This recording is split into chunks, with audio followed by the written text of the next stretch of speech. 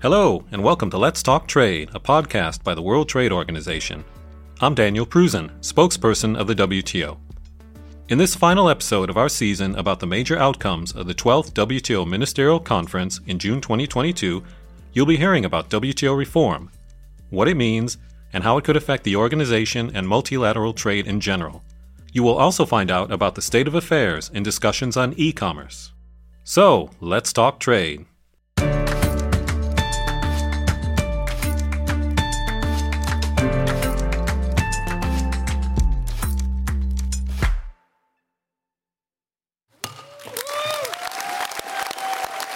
Excellencies, you're not going home empty-handed.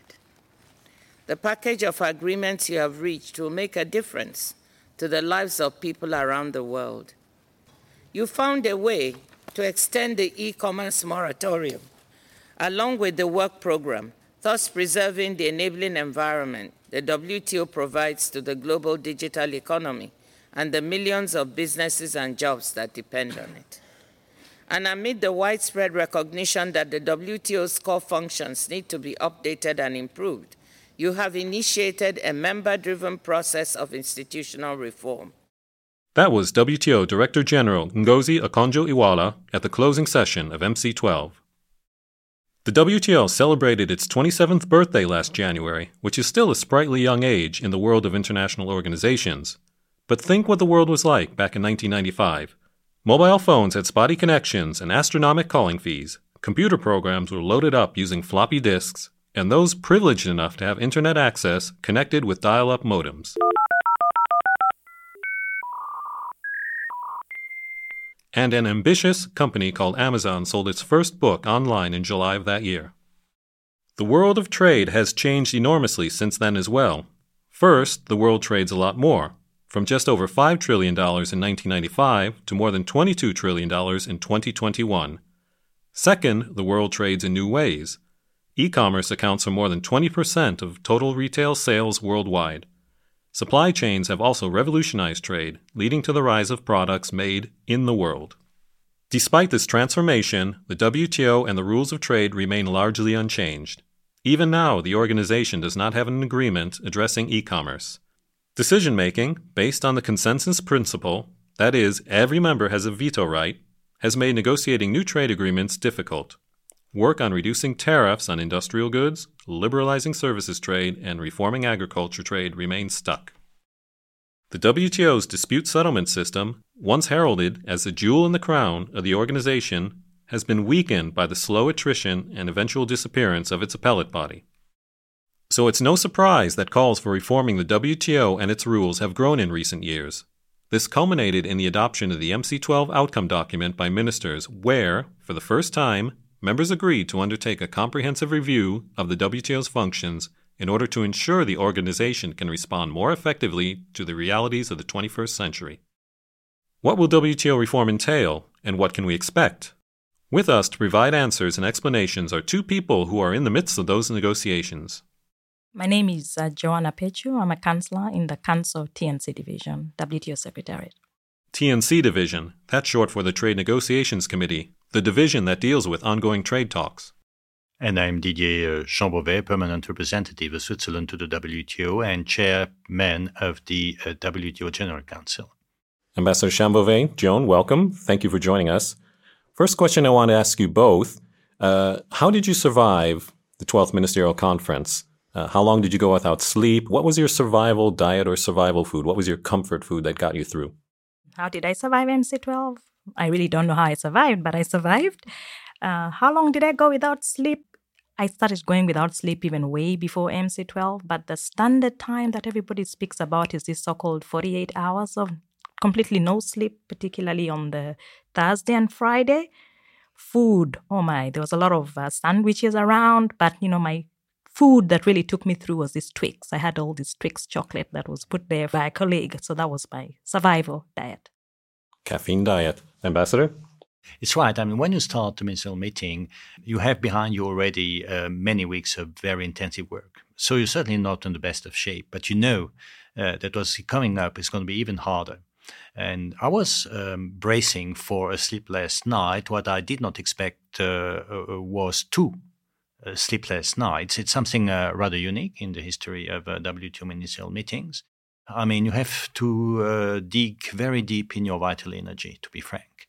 It takes a toll, and it took time to recover. But of course, in the end, as we had a successful outcome, it has been very helpful, and clearly it was very motivating as we were progressing in the talks to see that result could be achieved. Food. At the beginning, you have good resolution. Say, okay, I'm going to drink water, I'm going to eat biscuit and fruit, but you end up drinking lots of coffee and sandwiches and everything you can grab on the tables. Members adopted at the end of the meeting this MC12 outcome document addressing a range of issues, not only WTO reform, but others. First thing I want to know, for those who don't follow the nitty-gritty of the WTO discussions, why was this called an outcome document? Was there any significance to that?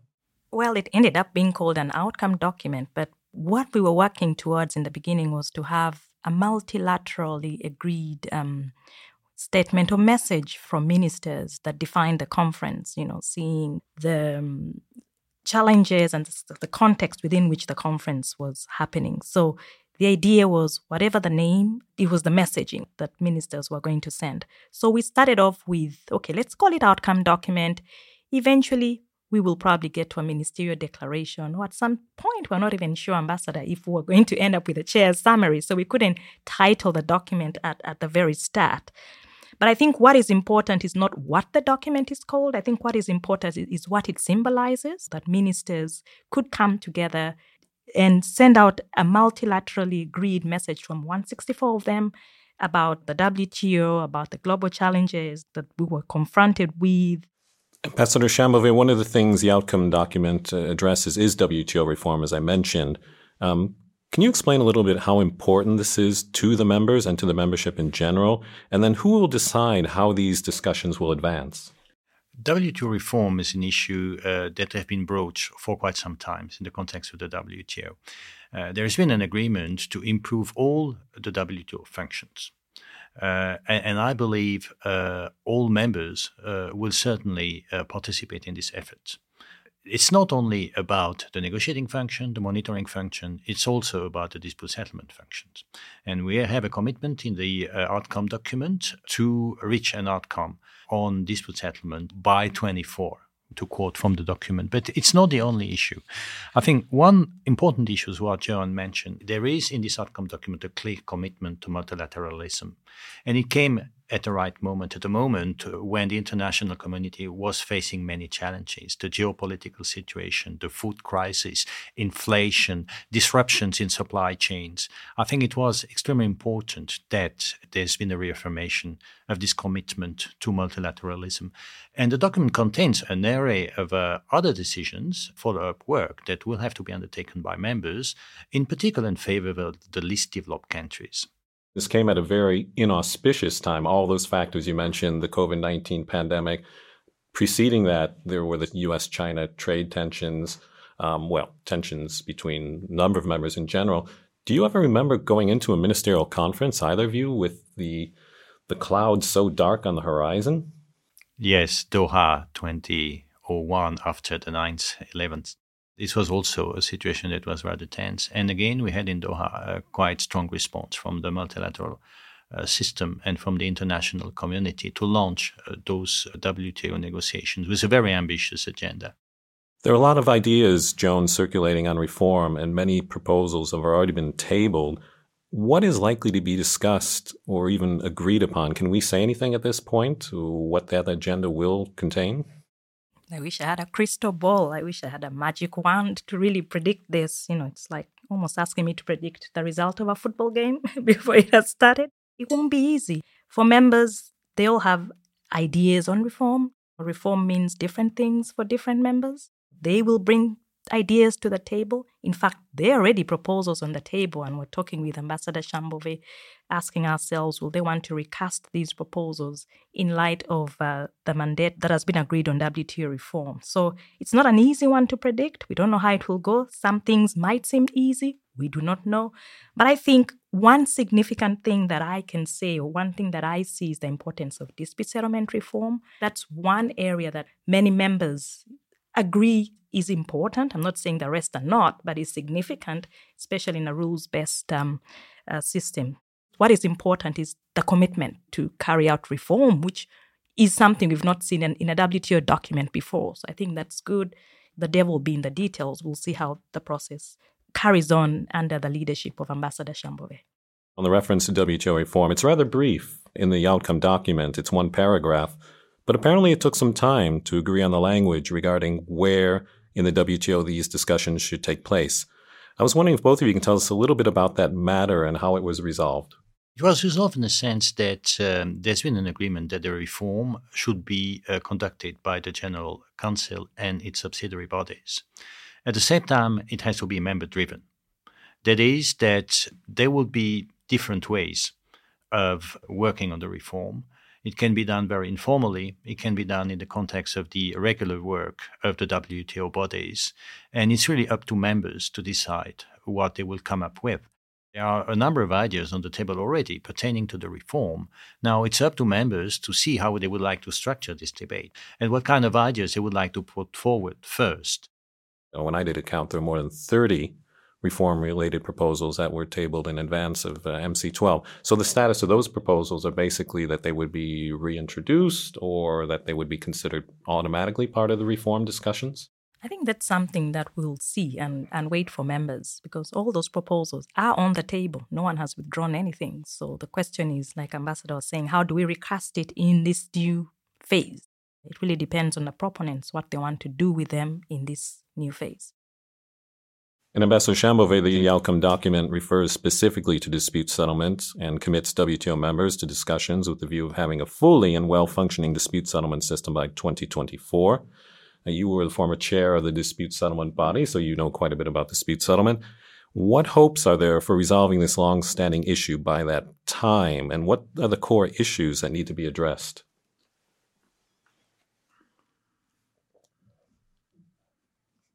Long silence there. No, I mean it's not an easy question because it's hard. It's very hard to predict. I would rather pass. If I can. You are entitled to a pass, yes. But there are a lot of other elements to this outcome document which perhaps didn't get the attention that they deserve. What would you highlight from that document that maybe perhaps the general public might have missed? There are a number of interesting ideas in that outcome document. And also just to put a bit of context as well, when we started this outcome document drafting, it was in the context of the pandemic. So in the beginning, it was very pandemic focused. With the way things evolved, we had to align it, adjust it accordingly. But there are a number of interesting things we find for the first time, at least a formal acknowledgement of the concept of graduation. We've not seen that in the WTO document before. Graduation referring to? It's when an LDC has reached a development level that it does not qualify any longer to be a least developed country. This country is becoming a developing country. In the categories of developing countries, we have two groups. We have those who are the poorer, the least developed, and the others. And the least developed, to be in this category, you have to meet a number of criteria in terms of economic and social development that are set by the United Nations. It's very objective. And once you are not any longer meeting those criteria, it means once you have developed, which is good news in a sense, you are leaving this category. But it comes along with some change in your status, in particular some benefits that you are receiving from other members, because there is a possibility to, for instance, grant tariff preferences to least developed countries that you're not granting to the other members, to give them a competitive advantage over the other members and to allow them to sell their products under preferential conditions, to win market shares and to foster their economic development. And when you're graduating, therefore the word graduating, normally you're using this kind of preferential treatment. And least developed countries are saying, look, we cannot do this so abruptly. We need more time, and that's what they are asking for. The fact that in the WTO framework for the first time, that concept is mentioned in a document, I think was something that was fundamental. I think it's also interesting to see there's a paragraph on services and the role of services, including in the context of the pandemic. There are a number of LDC-related issues. But what was also important was this kind of inclusivity paragraphs to recognize the role of MISMIS, micro, small, medium enterprises, women's economic empowerment, but also sustainable development and also the role of environment in a document explicitly. There is a lot of follow-up work, not only on the outcome document, but on the other decisions. We made a number of decisions. We have 7 documents, and in each of them, you have follow-up work to be undertaken of some importance, sometimes with deadlines. It means that a number of WTO bodies will certainly have to go down to work very quickly and seek a concrete outcome. This notion of member-driven is pervasive in WTO. Really, we cannot do anything without the members. If we manage to have a positive outcome at this ministerial meeting, it's because members have made a collective efforts towards the same goal, and they have been constructive, they have been creative, they talk to each other really during the ministerial conference. The fact that ministers were here has been extremely helpful. It has allowed to break a number of deadlocks. It has allowed to bridge gaps and to create a positive momentum during the talks. I don't believe we would have made it without ministers, to be frank. It was fascinating for me, who works with the WTO, to see standing in the hallways and you were seeing ministers negotiating, literally talking to each other in the hallways, exchanging ideas. I don't recall ever seeing that in the WTO in my past. Have you ever seen anything like that? This sort of exchanges that were going on, this really intensive period of negotiation? This is happening at all ministerial meetings where you have an outcome. This kind of exchanges in different formats among different people, in particular if their positions are far apart. It's important that they talk to each other. And then, of course, we have to build up consensus. It's very important to have a process that is as transparent and inclusive as possible, even if during ministerial meeting, sometimes you lack time and the business is not unfolding as orderly as you may have wished.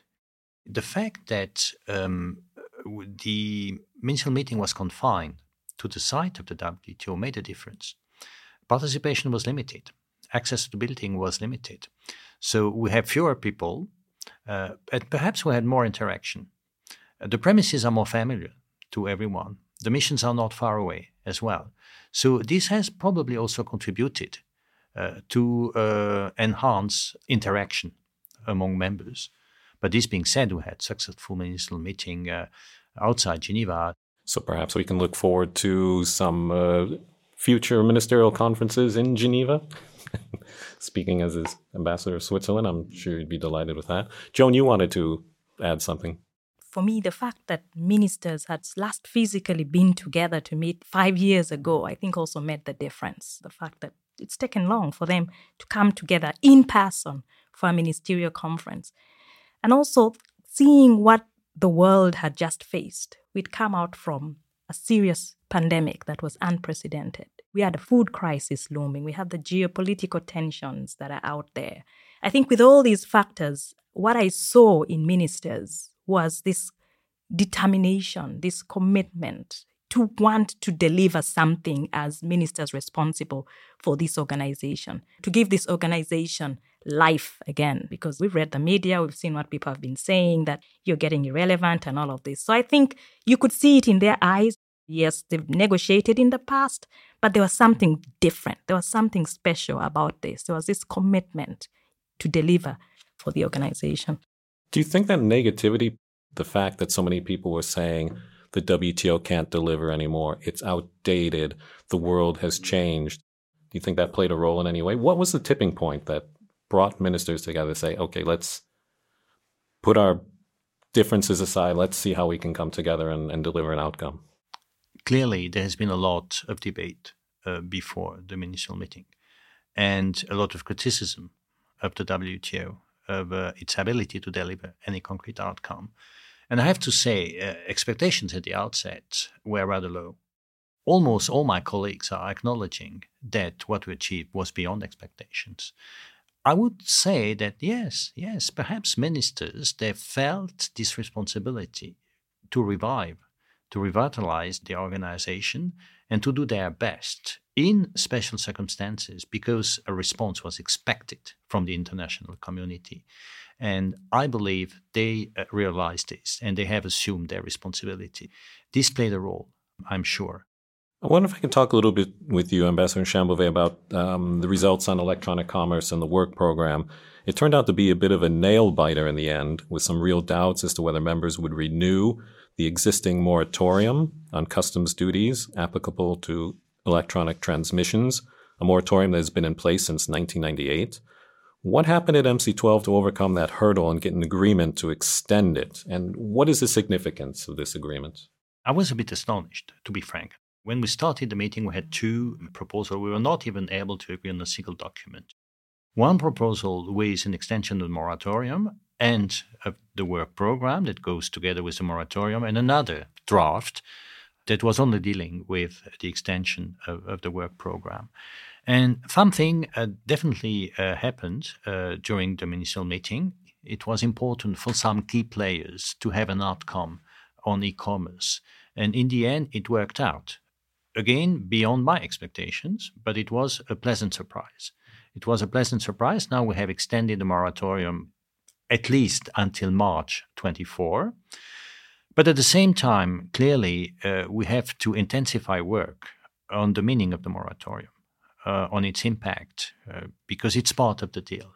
As you mentioned, an important part of this decision is that commitment to the work program, addressing a number of those concerns that mainly developing countries had about the impact of the moratorium over time, the fact that electronic commerce has changed so much since that moratorium was first adopted in 1998. That's absolutely right. I mean, a lot happened since 1998. The digital economy has considerably expanded. And these are all elements that have to be factored in the debate. We still have a controversial debate. I have to admit this.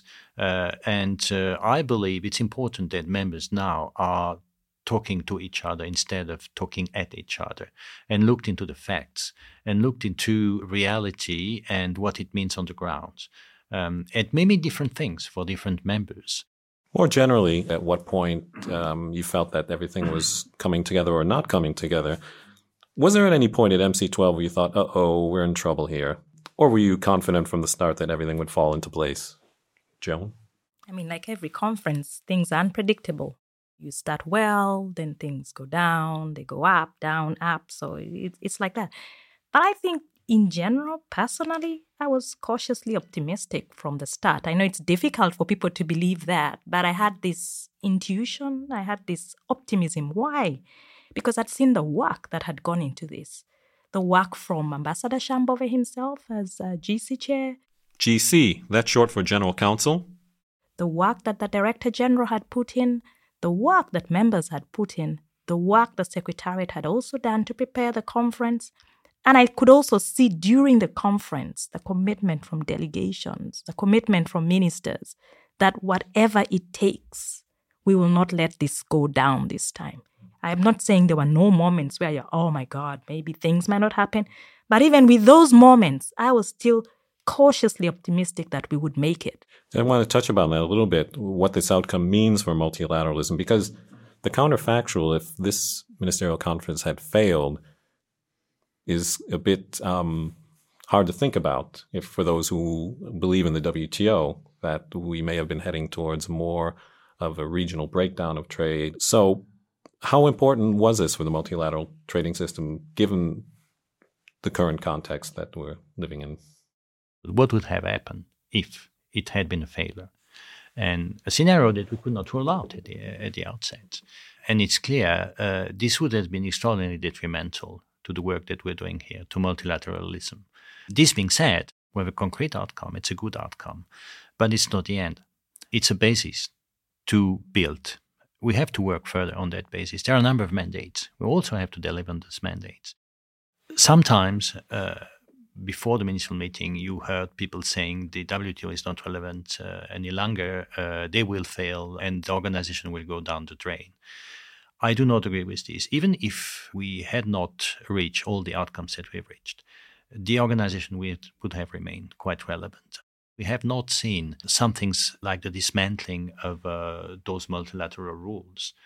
Of course, we have a dysfunctional dispute settlement system, and it is important to restore the functioning of the dispute settlement system.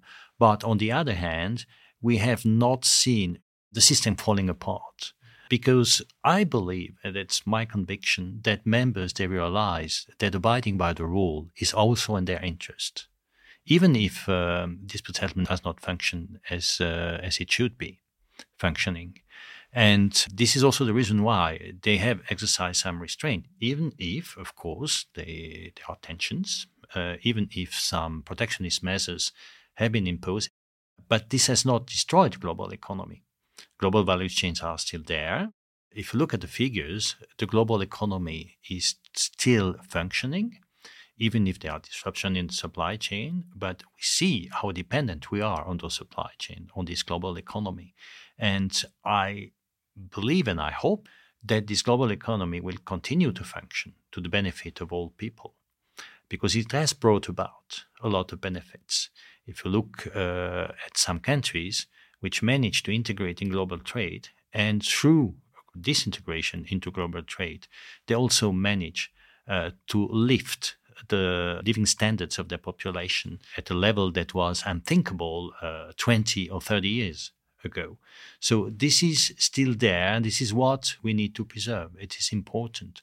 So clearly, we're facing difficulties. We know the pandemic took a toll, has a big impact on the functioning of the global value chain. Now we have geopolitical tensions, we have inflation, we have other challenges to face.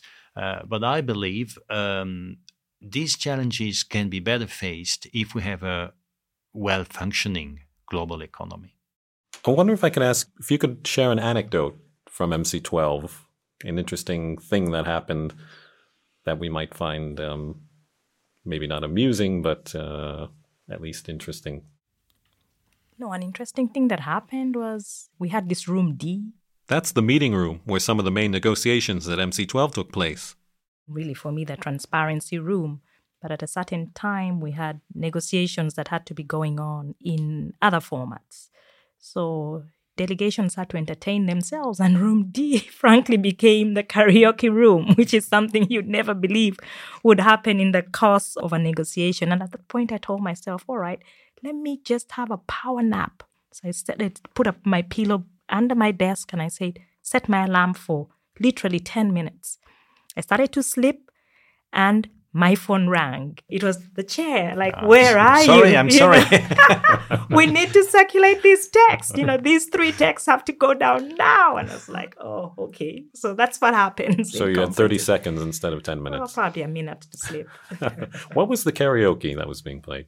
Oh, there's lots of music that was being played by ambassadors, and this drafting screen, became, where we had the lyrics, so you could actually read, and it was good. Do you remember any of the songs that were some ABBA? Well, I don't think it was ABBA, but yeah, lots of music Survive. in there. Probably I Will Survive. Of course. Winner Takes It All. I think we should have thought about that.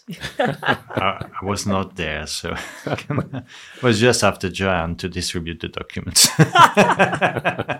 What about you, Ambassador? Any particular anecdote from this meeting that stands out? Yes, 2, but I cannot tell them. Okay. We will have to wait 25 years until it becomes unclassified, I guess. Exactly. Great. Ambassador Chamboret, Joan, thank you very much. We really appreciate you sharing your time with us and talking about the important outcomes that were achieved through the outcome document as well as on WTO reform. Thank you. Thank you both. Thank you. Thank you.